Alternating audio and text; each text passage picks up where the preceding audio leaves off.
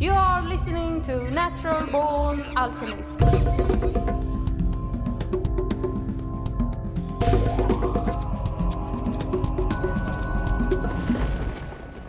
Welcome to episode number 308 of the Natural Born Alchemist podcast. My name is Alex and I'll be your host. There are many ways you can support the podcast. One way, which I suspect you haven't done, is send me some Bitcoin. The link to my wallet is in the program notes. Of course, I understand if you won't send me 1 or 2 Bitcoin, unless you are very generous, but hopefully you can send me bits of Bitcoin. That'd be cool. I never earned Bitcoin before, so let's make it happen. Speaking of Bitcoin, in this episode my guest is Lady Anarchy. She is an expert when it comes to Bitcoin, especially concerning security. Let's get right down to business. So thanks for being on the podcast. Thanks for having me. I'm really glad to be here. Can you tell the listeners a bit about who you are and what you do? Yeah, absolutely. So I'm Lady Anarchy, or some people know me as Anastasia in person. And I've been in the Bitcoin space since 2016. I started out because 2016 was a really crazy time in the US, and I am a United States native. I lived there for 20 years, although originally I'm Russian. And I got into like the libertarian community and then the anarchist community, anarchy meaning no slaves, no masters, no rulers kind of thing, not like throwing Molotov cocktails at police, all super peaceful philosophy, but really focused on natural law, focused on freedom, focused on preserving human rights, etc.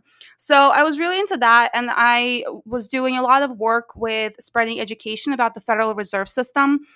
We did like end the Fed event in Philadelphia at the time with a bunch of other like anarchists / Bitcoiners. And so I was really involved in that freedom movement. And I found out about Bitcoin, of course, because it's all, tied together, and realized that financial freedom and financial education is one of the most important things for us as humanity to preserve our freedom, because our finances, our wealth is really tied to everything that we are, right? We use our physical body to work. We use our brain to work. We use our voice to get out our ideas and our products and our services. Really, everything that we create in an exchange with other human beings is tied to finances, tied to money, because money is like the fundamental, step within human society. And it's fundamental because on an energetic level, it is just energetic exchange between different individuals. And then in the material, like third dimensional sense, money is, the physical, either gold, cash, or the kind of digital information. And I would say in this sense, information is still physical in a way. That, Bitcoin is that physical representation of that energetic exchange. So I started a company a couple years ago called Be Your Own Vault. And it's an education company that teaches people how to secure their Bitcoin, how to hold it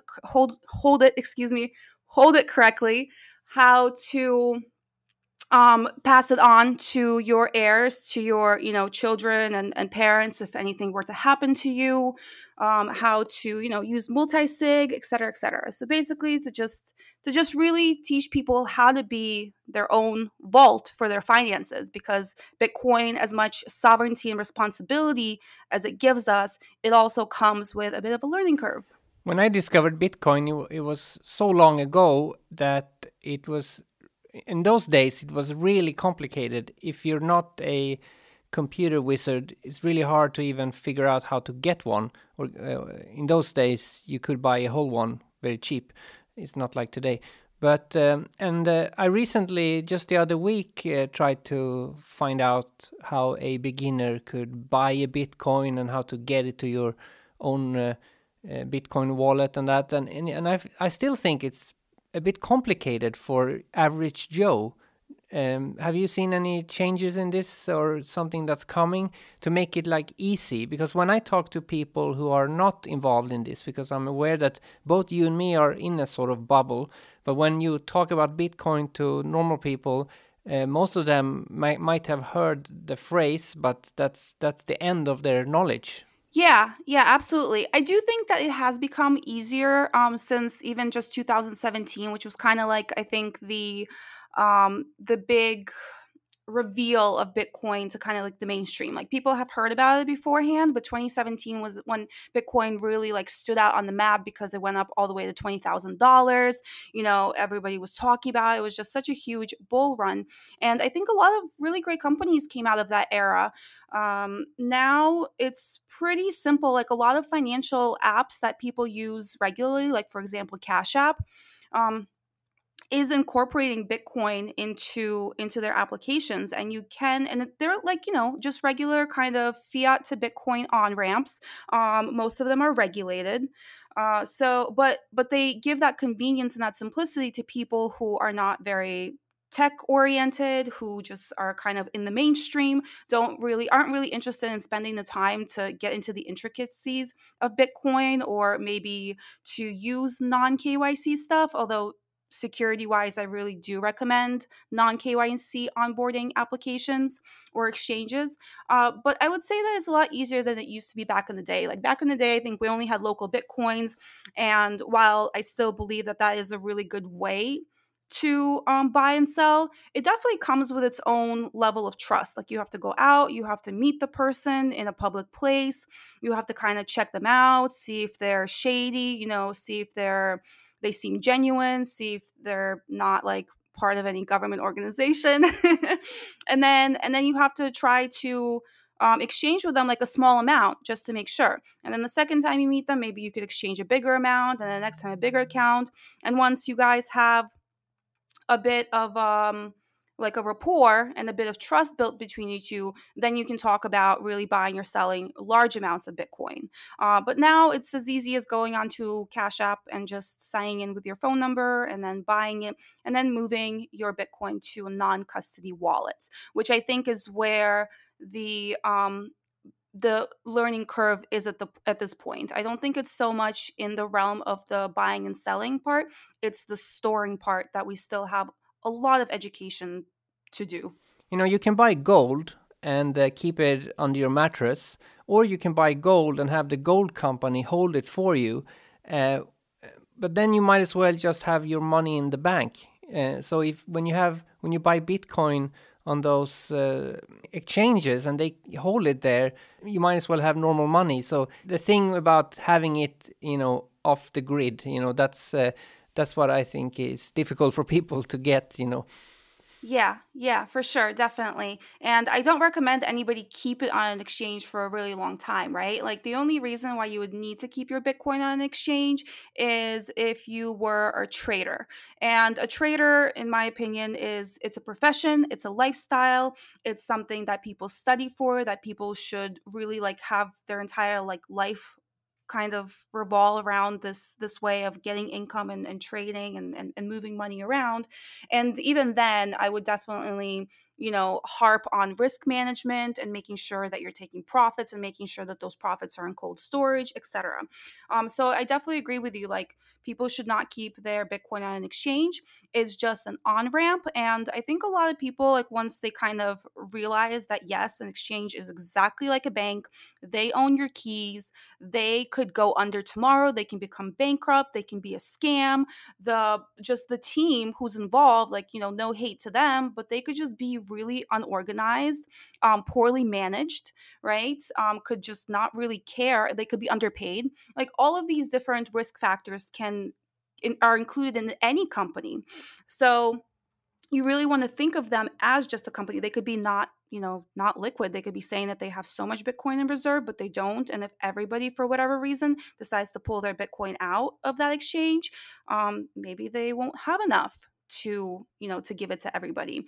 And it's the same issue that we have with the bank. And Bitcoin was created by Satoshi Nakamoto, right? He wrote the white paper. And in the white paper, he specifically said that this is a technology that does not need to to have a third party involved between that transaction of moving money from one account to another account.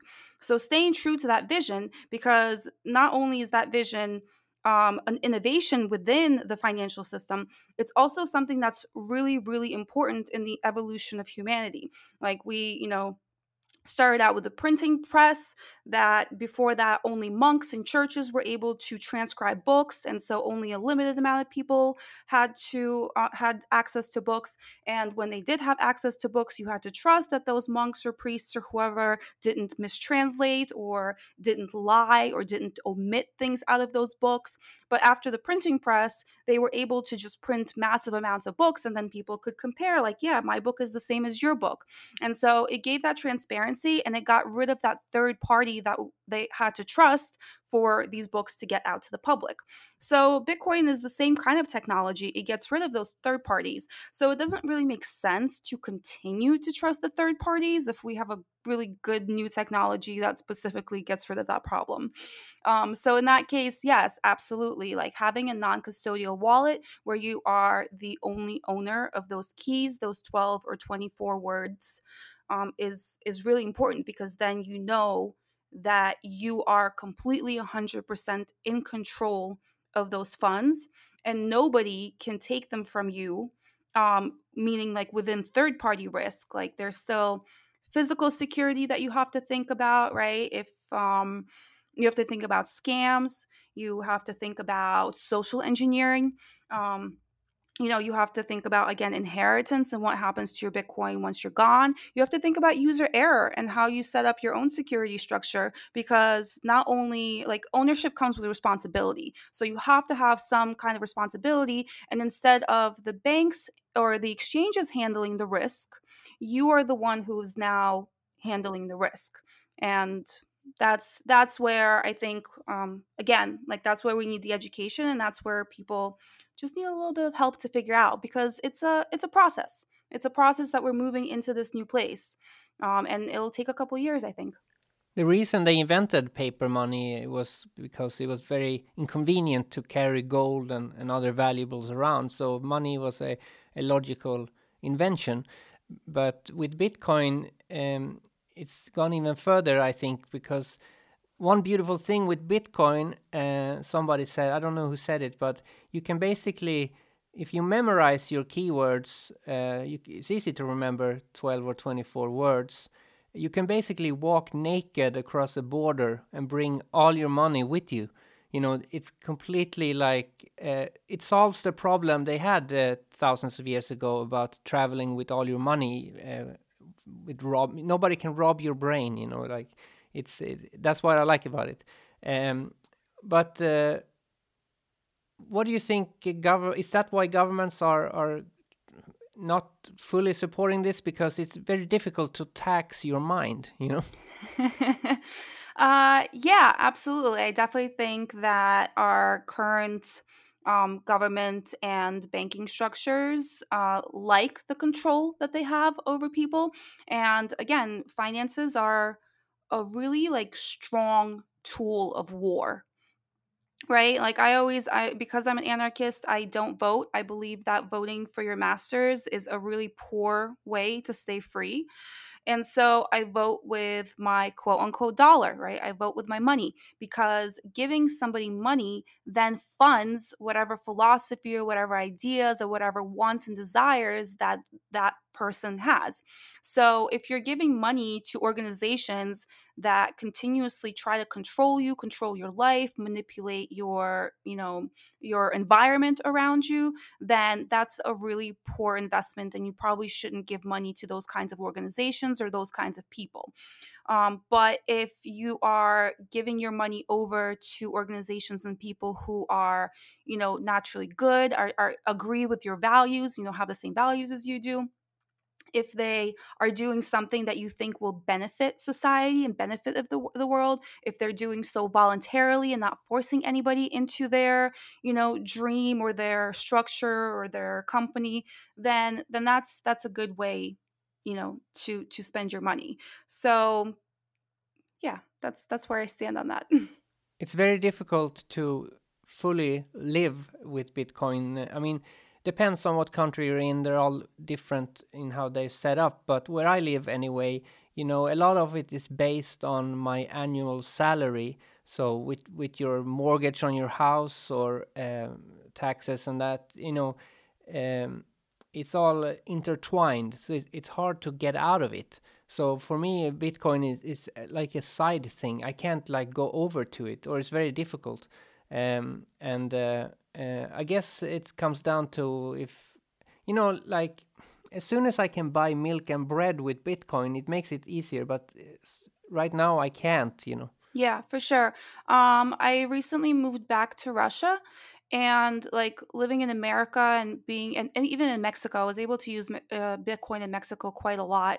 But some of it really just related to, talking to a person who had like local cash and then just selling them Bitcoin and then getting cash back and then using that cash to buy, which isn't the most efficient system, right? Like you really have to think ahead about your finances and really kind of plan ahead, especially with price fluctuations. You really have to plan ahead of like, how much Bitcoin am I going to sell now? How much am I willing to hold in fiat? What does that fiat need to be used for?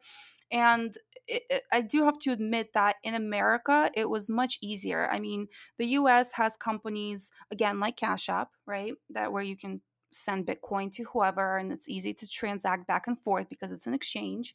But also companies like Lowly and Bitrefill and Fold, right? Those companies offer you gift cards to shop at places like Walmart, which absolutely does have bread and milk and groceries and clothing and all the other stuff, as well as other companies like they have partnerships with many different companies that are helpful to to getting products and services for everyday life. So, but moving back to Russia was a little bit of a, I guess, like a culture shock as far as Bitcoin is concerned, because we just don't have that kind of structure here. In fact, in Russia, for a business to accept Bitcoin is illegal. There is a law against, against companies being able to accept it as legal tender, and so in that case, obviously, it hasn't had as much ease of adoption here. So again, I'm kind of stuck in the same place that I was in Mexico, where I have to figure out, find a trusted party that's non KYC or use an exchange or a bot that's connected to a Russian bank and then trade that Bitcoin into local cash.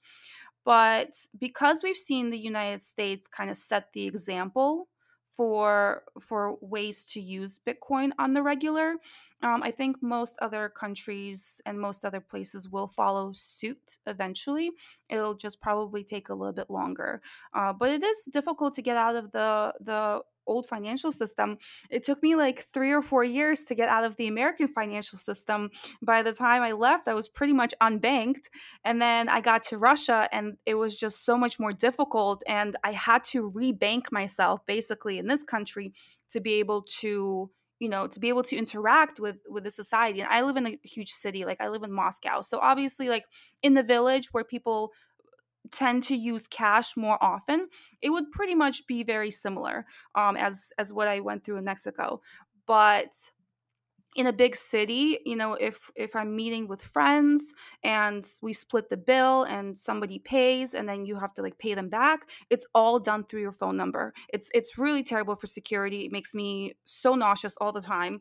But there's really nothing I can do because everybody's like, oh well, like they won't use a credit card machine, or they're like, oh well, no, I don't have any change for cash. Can you just send it to my account? And you send it to their account through their phone number. So you go into your bank app, you put in their phone number, and then you pay them that way.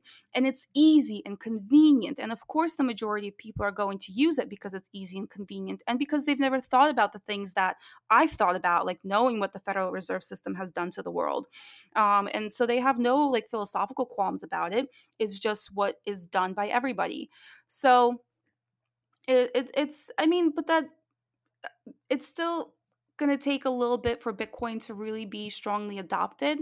So I'm not so much worried about the state that we're in right now, because there are companies and people who are showing the way and building tools for us to be able to integrate this into our financial society in every country. It'll just take time. I have more Bitcoin knowledge than maybe than the average person, but compared to you, I'm an amateur. Thank you. I can tell that from you speaking. But so maybe what I'm saying now is wrong. But one thing that is a bit confusing with Bitcoin is there a way they can like make it so you can more easily understand how much something is? Because when it's like 7, 8 numbers, it's very hard for the brain to like what is that, like a dollar, or how much is that, some sort of like code that changes it to a simple number, because now it's very complicated, I think, with all those long strings of digits. Um, we're so early. I hate that's such a cliche thing to say, but we are so early because of these things that you bring up. For now, it's just that's just the way that the technology has kind of grown.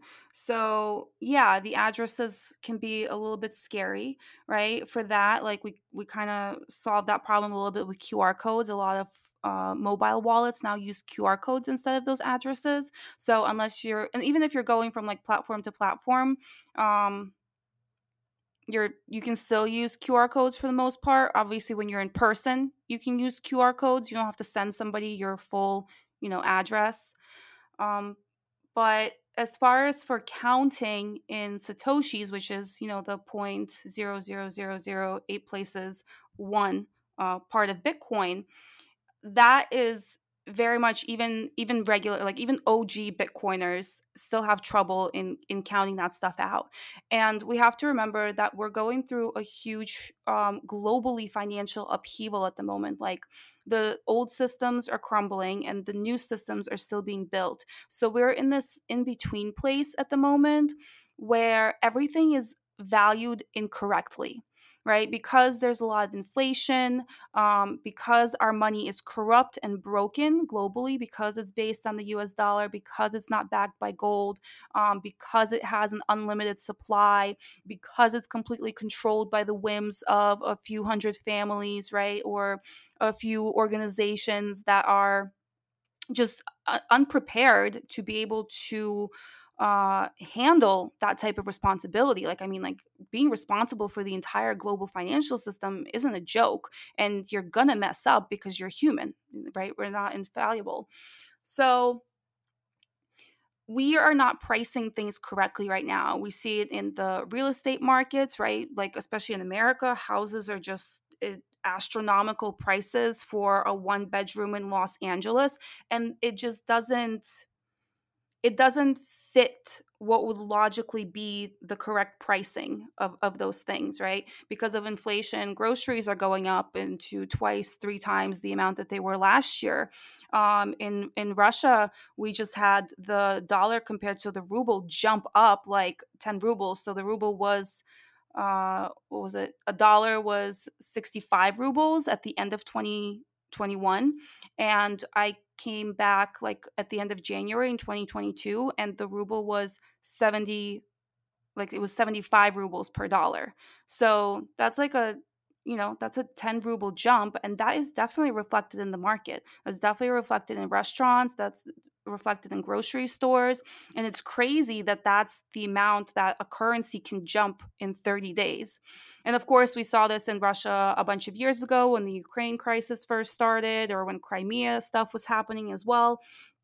And it jumped from 30 rubles to 80 rubles in like a span of a couple of months, and then fell back and fluctuated, and it never went back down to that 30. We see this in countries like Venezuela and Cuba, where the inflation like is just hyper out of control, right? And that's why in Venezuela people were literally like just throwing this cash paper on the ground like it was worthless, because it was. So because of all of those factors, we are in this in between place where things aren't priced correctly, and it's going to take us a little bit of time to unravel that and figure that out. And I think this is where Bitcoin steps in and has potential to shine, because eventually the more that we start using like the Lightning Network, for example, right, the more that we start counting things in satoshis, the more valuable that Bitcoin, like a whole Bitcoin, becomes, the more we'll be able to excuse me, the more we'll be able to delineate that full Bitcoin from that 0.0001. And then eventually we'll just call it 1 Satoshi, 5 Satoshis. Maybe a loaf of bread will cost 10 Satoshis. Maybe a nice steak dinner for two will cost 50 Satoshis. And at that point, we won't really have to think about it in that way. But the underlying technology, because instead of inflating the amount of Bitcoins out there's only going to be 21 million, right? We don't have to create more Bitcoins after that. We just have to continuously divide them into 0.0000 more places if we ever need to. So in that case, it doesn't create that same inflationary structure as our fiat currencies do. And we'll be able to, it'll become natural for us to price things in that kind of mathematical system. Does that make sense? Yeah, but can't it inflate backwards? I mean, can't you divide something up forever? Well, that doesn't create inflation. That doesn't devalue the money because you're not producing more of the money. You're just counting it like you're dividing the whole coin into tiny little pieces. You're not creating more coins. So it's not inflationary in that way. It's weird, right? Because it's like you're thinking about it, like we're usually thinking about numbers in like a negative zero and then a positive way as whole numbers. We don't think about fractions, and fractions function differently mathematically than whole numbers in a way, right? So do you think somebody who bought Bitcoin like 10 years ago and today they're like, oh, I should have bought more because it's so expensive. Do you think they'll say the same thing in like 10 years again? uh, Maybe. I hate predictions because I think things can change really quickly. I am a believer that Bitcoin will succeed in the end, but I also think that Bitcoin is a transitional currency. I think that as humanity expands spiritually and evolves spiritually, that money isn't necessarily going to play the role in society that it does today. Like there will be different ways of exchanging energy, which I won't go into, too deeply. But the fact remains is that while we do use Bitcoin, I think, yeah, it will continue increasing in value. It might go through a bunch of hiccups. Like I'm not sure if these new wars will create atmospheres where governments actually shut off all internet for however many, for however much time. Maybe it'll be short, maybe it'll be long. Maybe that we will have to deal with more important things than using the internet for money, right? um, there just could be a bunch of like black swan events that happen that might set Bitcoin back a little bit. But overall, in the long term, I do think that it will increase in value, and I do think that those people are going to be like, "Wow, I really should have done that." But I still think that we have a lot of battles ahead of us. There's still a lot of things that could go wrong. There's still a lot of social and political attacks against Bitcoin that could occur. And I think the community at large really needs to hold true and fast to the values of what Bitcoin can bring us, because it is possible to lose that along the way and create corruption within it, because any financial system kind of I guess I don't know, attracts corruption a little bit because humans can act greedy. But on the hopeful side of that, right? Like I try to balance the scales all the time. I try to be like, okay, well, this is the worst case scenario, but then in the best case scenario, Bitcoin is really teaching us, like I know for a lot of Bitcoiners and myself included, it has really taken us out of this poverty or this lack mindset. And because of that, like the only reason I believe that people are not naturally, in quotes, right, naturally unnaturally greedy or hoard goods and hoard money and try to get more and more money to do the things that they want, is because they're terrified of not having enough, right? They're terrified of becoming homeless. They're terrified of losing their family. They're terrified of not being able to take care of their children. They're terrified of losing influence over others if they're really rich, right? Or maybe lose power because of their financial privilege. And I think that the more that Bitcoin goes up in value, the more secure and safe we all feel, because we know that even if we fall on hard times, even if we lose our jobs, even if everything in our life blows up and we have to take some time to really like focus on our inner world, we know that Bitcoin's going to continue increasing in value, and that gives us that safety net, that financial cushion that people usually don't have. And the more that that happens, the less I believe there will be greed in the world, because that fear of not having enough will slowly dwindle out. I know that's happened for me in my life. Like, I'm not worried if I don't have clients, for a whole month. I'm not worried that that I have to hustle every single day, 24 hours a day, just to be able to buy groceries. I know that I can take my time, I can think things out, I can weigh options, make better decisions, and that even with the kind of like volatile nature of how Bitcoin moves, for the most part, like, I know that I'll make it through those kind of like worst case scenarios. So I think a lot of other Bitcoiners feel that way too, because they've gotten financially free through their investment and through their risk taking and through being within this community and really really becoming responsible for their finances and responsible for their wealth creation and their wealth management. All these other cryptos that now exist, are they all like bad copies, or is there anyone that you think is good, or is it only Bitcoin for you? It's only Bitcoin for me. And the reason for that is because, one, like, I think everybody on the journey like goes through their little crypto phase. And again, like, traders, use it to speculate as speculative assets that they play around with, and then they dump on unsuspecting people. And that's where I think it becomes a very morally gray area. One, most cryptocurrencies are some form of a scam, and that's because they're like, one, like, they're usually bad copies, if we're gonna even call them that. But two, they're like experiments. They're trying something new,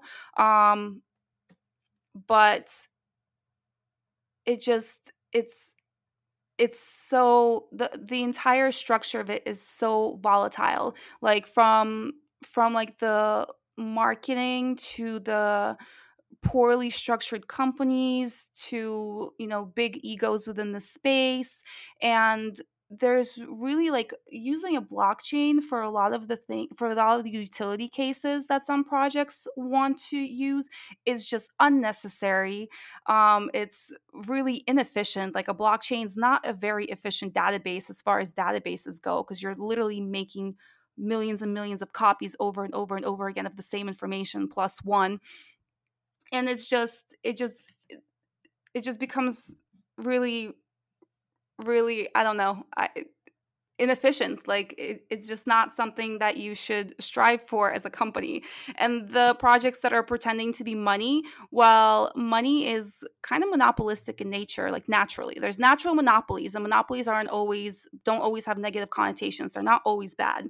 So money, like, people want to use the best money because the best money holds the most value over the longest period of time. So money naturally is monopolistic. So eventually there is going to be one or two or three or five, right?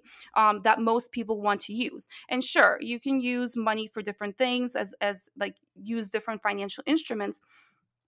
But most of the cryptocurrencies right now are either outright scams, they're just poorly managed startups, right? Which over 50% of startups fail within like the first year. And a lot of them are like pump and dump schemes or Ponzi schemes. They're there to enrich the creators or the small team behind them. A lot of them are just literal cash grabs, and a lot of them are false marketing. For example, Ethereum has been marketing itself as a scalable virtual machine, supercomputer, contracts platform, better money than Bitcoin. I've honestly at this point have like forgotten half of the ways that they've marketed Ethereum. But a couple years ago, literally the founders went to a conference and they said, "Oh yeah, we knew it wasn't scalable the entire time." See, like, that's a huge problem to me, because that is like by the book, legally and morally, like, marketing fraud. Like, just just complete fraud, right? You're telling people who are buying your product, your tool, your whatever they wanted to call it at that moment, digital thing, digital product, digital service, and you market it as one thing for years to get early investors to come in and buy it, and then and then hype it up, and then it increases in value because more people are putting their money into it, and then new people are coming in and everybody's like, oh, Ethereum is so great, so they're putting more money into it. And then literally a couple years later, the founders come out and they're like, oh yeah, this way that we've been marketing this thing, that's actually, we knew that was never going to happen, but it will happen in Ethereum 2.0. Well, now all of those people were basically duped into buying a false product. And will Ethereum 2.0 be scalable? We don't know. So that kind of like that kind of uh, playbook is what a lot of the other cryptocurrencies are using. And I don't want to say that all of it is malicious, but probably 99.9% of it is.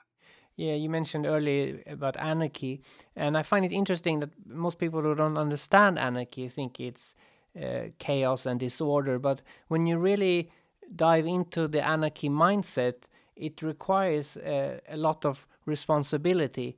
Growing your own food or trying to manage your Bitcoin or to run your own business, not having a boss, all of this requires responsibility.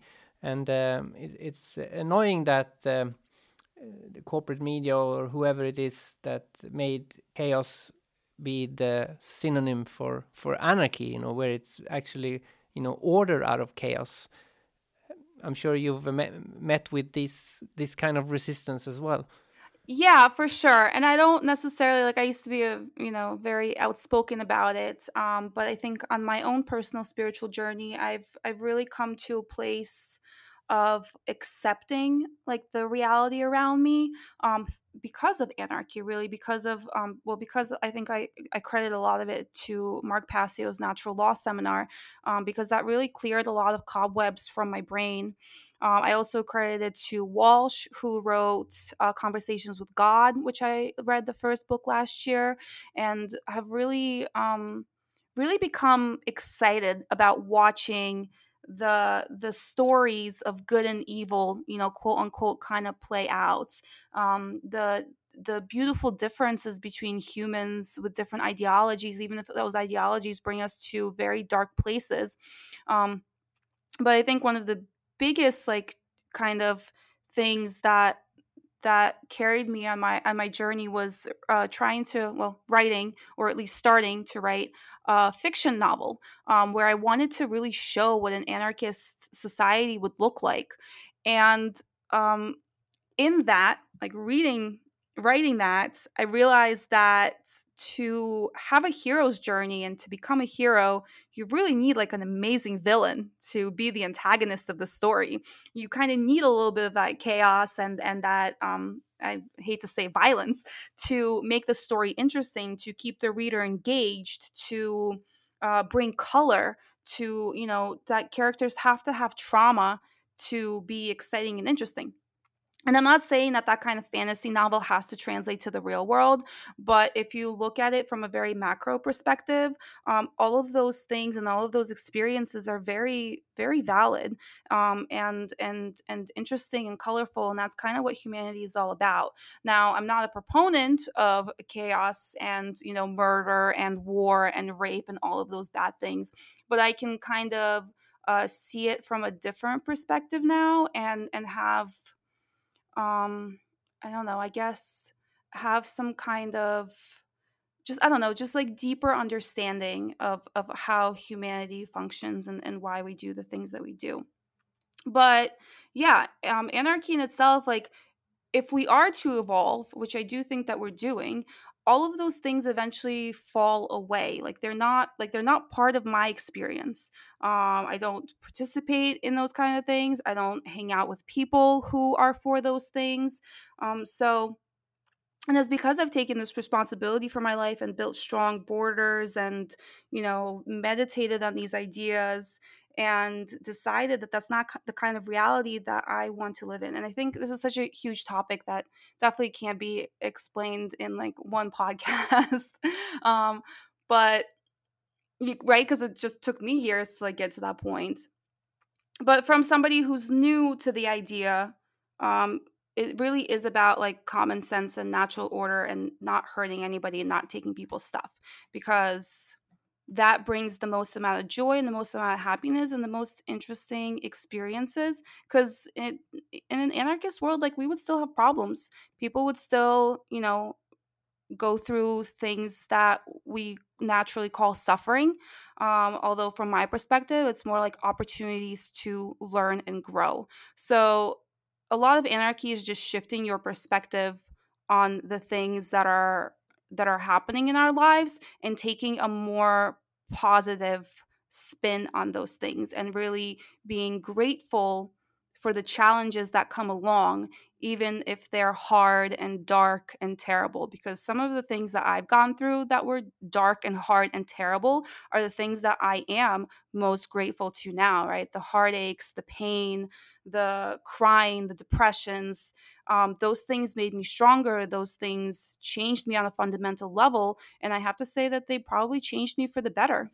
I always like direct experience more than watching the news. So now, while I have you on here, what's the in Russia right now? What's the general feeling or view on what's all of the things going on right now? I mean, from their perspective, because every country sees its own narrative, you know. Honestly, I have to say that I have no idea. I no longer watch the news. I don't like I try not to talk about those kinds of things. I'm really not interested in that reality at the moment. No, I just meant people on the street, like not Yeah, the news. and people on the street, like, I don't ever separate people by countries.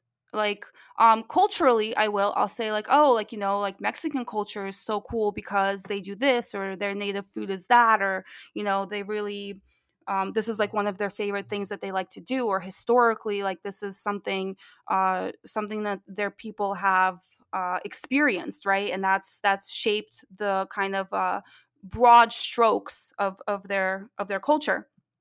But to me, it is always the difference between the people and the governments and the organizations that serve those governments, including the militaries, including the banks, and including the large corporations that are usually in cahoots with the government and are, creating products and services that are helping them with their agenda. And then the people. So in Russia, it's been like in Russia, I think it's more prevalent than maybe in America, like, because those are my two, points of understanding. The people just want to live, and they want to live free, and they want to be left alone. And Ukrainians and Russians are extremely close culturally, because this entire area has just been like a lot of Slavic people. There's a lot of similarities, especially like between, I would say, Russia and Ukraine, and then Belarus and Russia and Ukraine. So especially those three countries, but a lot of the rest of Eastern Europe too. And so we believe that we're all sisters and brothers, and this is the main, like, human narrative within Russia too. Most people are like, Ukrainians and Russians are family. We're the same. We look the same. We basically speak the same language. We eat the same food. So it's really ridiculous that the three, like, governments, Russia, Ukraine, and the United States, are trying to pit us against each other. And being a Russian American, like, that makes me even more mad, because now the people in America who are my friends, who are my family, who are my also brothers and sisters, because I have the same, like, cultural background as they do, because I grew up there. I have the same American fundamental values of gun rights and freedom, and all the things that go along with that narrative. And it's, again, the government is trying to pit my friends basically against me. Of course, my friends would never fall for it, but a bunch of other Americans could, and a bunch of Russians could, and a bunch of Ukrainians could. And it's just sad. So to me, the narrative is always that the people want to be left alone. The people are peaceful. The people love each other no matter what country they're from. And the governments are the ones that continuously perpetrate these ridiculous divisions. And the militaries and the police forces help them do that violently and terribly and against all of those people, even though they pretend to be one of us. So that will forever be my narrative. And that is probably the narrative deep down of most humans on this planet, I believe. But they just don't think about it consciously. Like consciously, like subconsciously, they know that all governments are just really terribly ineffective, inefficient, corrupt structures, right? I won't say go so far as to say that they're evil and malicious, and but they are. But I won't say, I won't say that too much, like, because it's also just the inefficiency and just the inability to um to control humanity in any way. Like it's just they're trying to do the impossible and they fail at every single turn. So I think that most people subconsciously know that, and most people subconsciously agree with anarchists on that all of the time. They just don't see a way out, and the propaganda sometimes kind of like blows them off the path a little bit because it's based on emotions, and it's based on manipulating emotions in humans. I think I'll leave it at that. The one that introduced me to anarchy was actually a Russian, originally, Emma Goldman. That's how I discovered anarchy from the beginning. So she was very influential. I discovered her just before I was eligible to vote, so I never voted either because of her writings. Hmm. Yeah, I think anarchy in Russian also has that like chaos connotation in the mainstream, but it also has because Bakunov, I think, was the one that wrote about anarchy, and it has a very like communist spin on it. I would say it's probably more anarcho-communism in a way. So, but it's definitely not like what I see anarchy as. But I come from to the philosophy through a very like spiritual lens. I see it from a very like macro soul perspective, and I understand that until people evolve spiritually, that the kind of anarchy that I'm talking about isn't like, it's not necessarily like impossible. It's just improbable because we have to do the inner work to get to that place where we naturally want to be peaceful. We also naturally are brave, and we naturally reject any kind of attack on those morals and principles in our life, no matter what the consequences are, right? Because governments will keep doing what governments do. And if you say you're an anarchist but you're still doing the things that the government wants you to do because you're afraid that they're going to put you in jail, or they're going to kill your family, or do all of those things, right? I don't know, take away all of your stuff and keep you poor and in poverty, and you don't say anything against that, or you don't stand against that, like, and basically die on that hill, then like nothing is going to change. And it takes a lot of self-reflection, self-awareness, and it takes a lot of inner work to get to the place where you're like, I am perfectly like okay with death because I know that we are eternal. And from that, there is nothing that they can do to me that would, that would make me change my view that these structures should not exist and they are bad for humanity in general, quote unquote, right? So if people want to hire you for your services, or any other reason they want to get in contact with you, how do they do that? Yeah, so I'd love it. I love talking to new people, and I love helping people with their security. I just think it's so important on this Bitcoin journey, to really have that structure in place and really understand how you can protect yourself. For business, you guys can go to beyourownvault.com, and then you can just either shoot me an email through there, or I do have 15-minute free consultations, so that if you don't really know where to get started on your journey, or you don't know how good your security is now, we can just chat for 15 minutes. I can tell you, kind of where you are baseline. And then if you want to actually schedule a full consulting session with me to build your security structure, or if you have more questions that you kind of want to go through that are more personal and private, we can absolutely set that up. I have a couple of options online, but the best way to reach me is on Telegram at Lady Anarchy, anarchy spelled ANARKI. And that's the same handle for my Twitter. and my Instagram, and I do Bitcoin videos on TikTok. There I'm at Bitcoin Barbie. So I'll be happy to connect with everybody and anybody. We can talk philosophy, we can talk Bitcoin, security, spirituality, etc., etc. I love all that stuff. Great. It was great talking to you.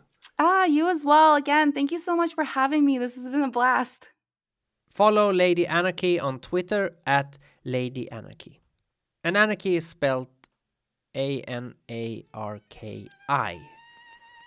not CHY. On the YouTubes, there are many kinds of channels you can follow. Reaction channels, mukbang channels, prank channels, comedy channels, and PewDiePie or Mr. Beast. But they are already making bank. Consider supporting a channel that as of yet hasn't really decided even what it is. If you build it, nerds will come. The Natural Born Alchemist YouTube channel. Search for that on YouTube and you will find it. And apart from posting the podcast, I make videos on alchemy, psychedelics, anarchy, and films. Hopefully, you'll enjoy them. It would really help if you subscribe. Thank you. Subscribe. I wonder how many podcasts there are in the world. Probably millions. And a few of them are promoting my podcast for free. And in return, I shall do the same for them. Check this out.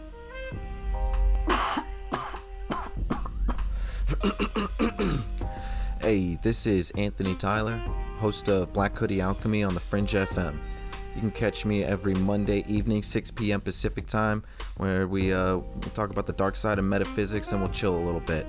And you can catch me the day after on Spotify or Apple or Amazon or wherever else you stream your podcasts.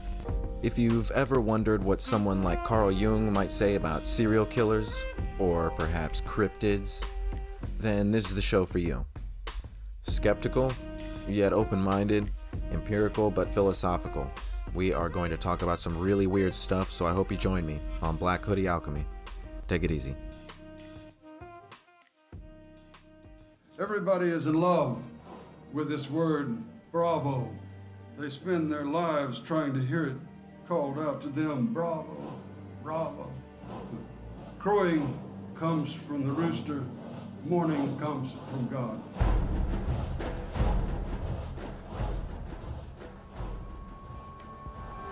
Welcome to Perceptions Today podcast. We will be discussing a wide variety of changing perceptions and ongoing research about topics such as consciousness, health, medicine, science, physics, history, metaphysics, the paranormal, and reality. Join us as we learn and discover fascinating new information about these and other topics from people in the field, doing the research, and having the experiences. During our discussions, we hope to engage you in the process to ignite your own creativity and alter your perceptions in new and exciting ways. The adventure begins now. Find us on podcast apps, Facebook, Twitter, Instagram. Once again, that's Perceptions Today. If you want to support me, become a Patreon or leave a nice review on iTunes or Spotify. I don't have any reviews on Spotify yet, I don't think. So please do that. Or subscribe to my YouTube channel. Just search Natural Born Alchemist channel on YouTube. And send me those Bitcoin. All the links to Patreon and YouTube and social media can be found in the program notes and on naturalbornalchemist.com. I'm going to close this episode with a song I've played before many years ago, but it's apt for this particular episode, so I'll play it again. It's called Cryptocurrency by 13 Inlet. Check out more of the music over at 13inlet.bandcamp.com, and that's 13 as in the number. Freedom is in the mind. Our world looks different now, with the world destroyed by doubt. There's no value in your account. 7 wise men stand behind what's become a shadow light. Their open spigots pouring from the sky. And I know it'll grow. There's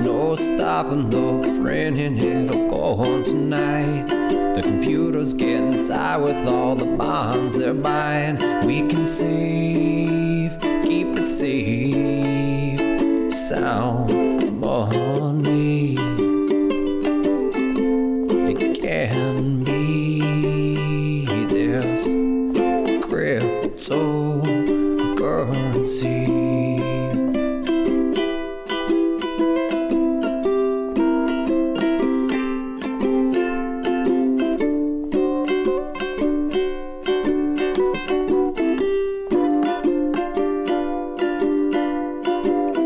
Our world may be better now, with roots grown underground. Seagull shoots starting to sprout. Did the faceless give mankind a way to take back their rights? It's a form of money that can unwind. And we know it'll grow. There's no stopping the momentum, it'll go on tonight. Now the people have a choice as the stars align. We can save, keep it safe, sound money in a public key. This cryptocurrency.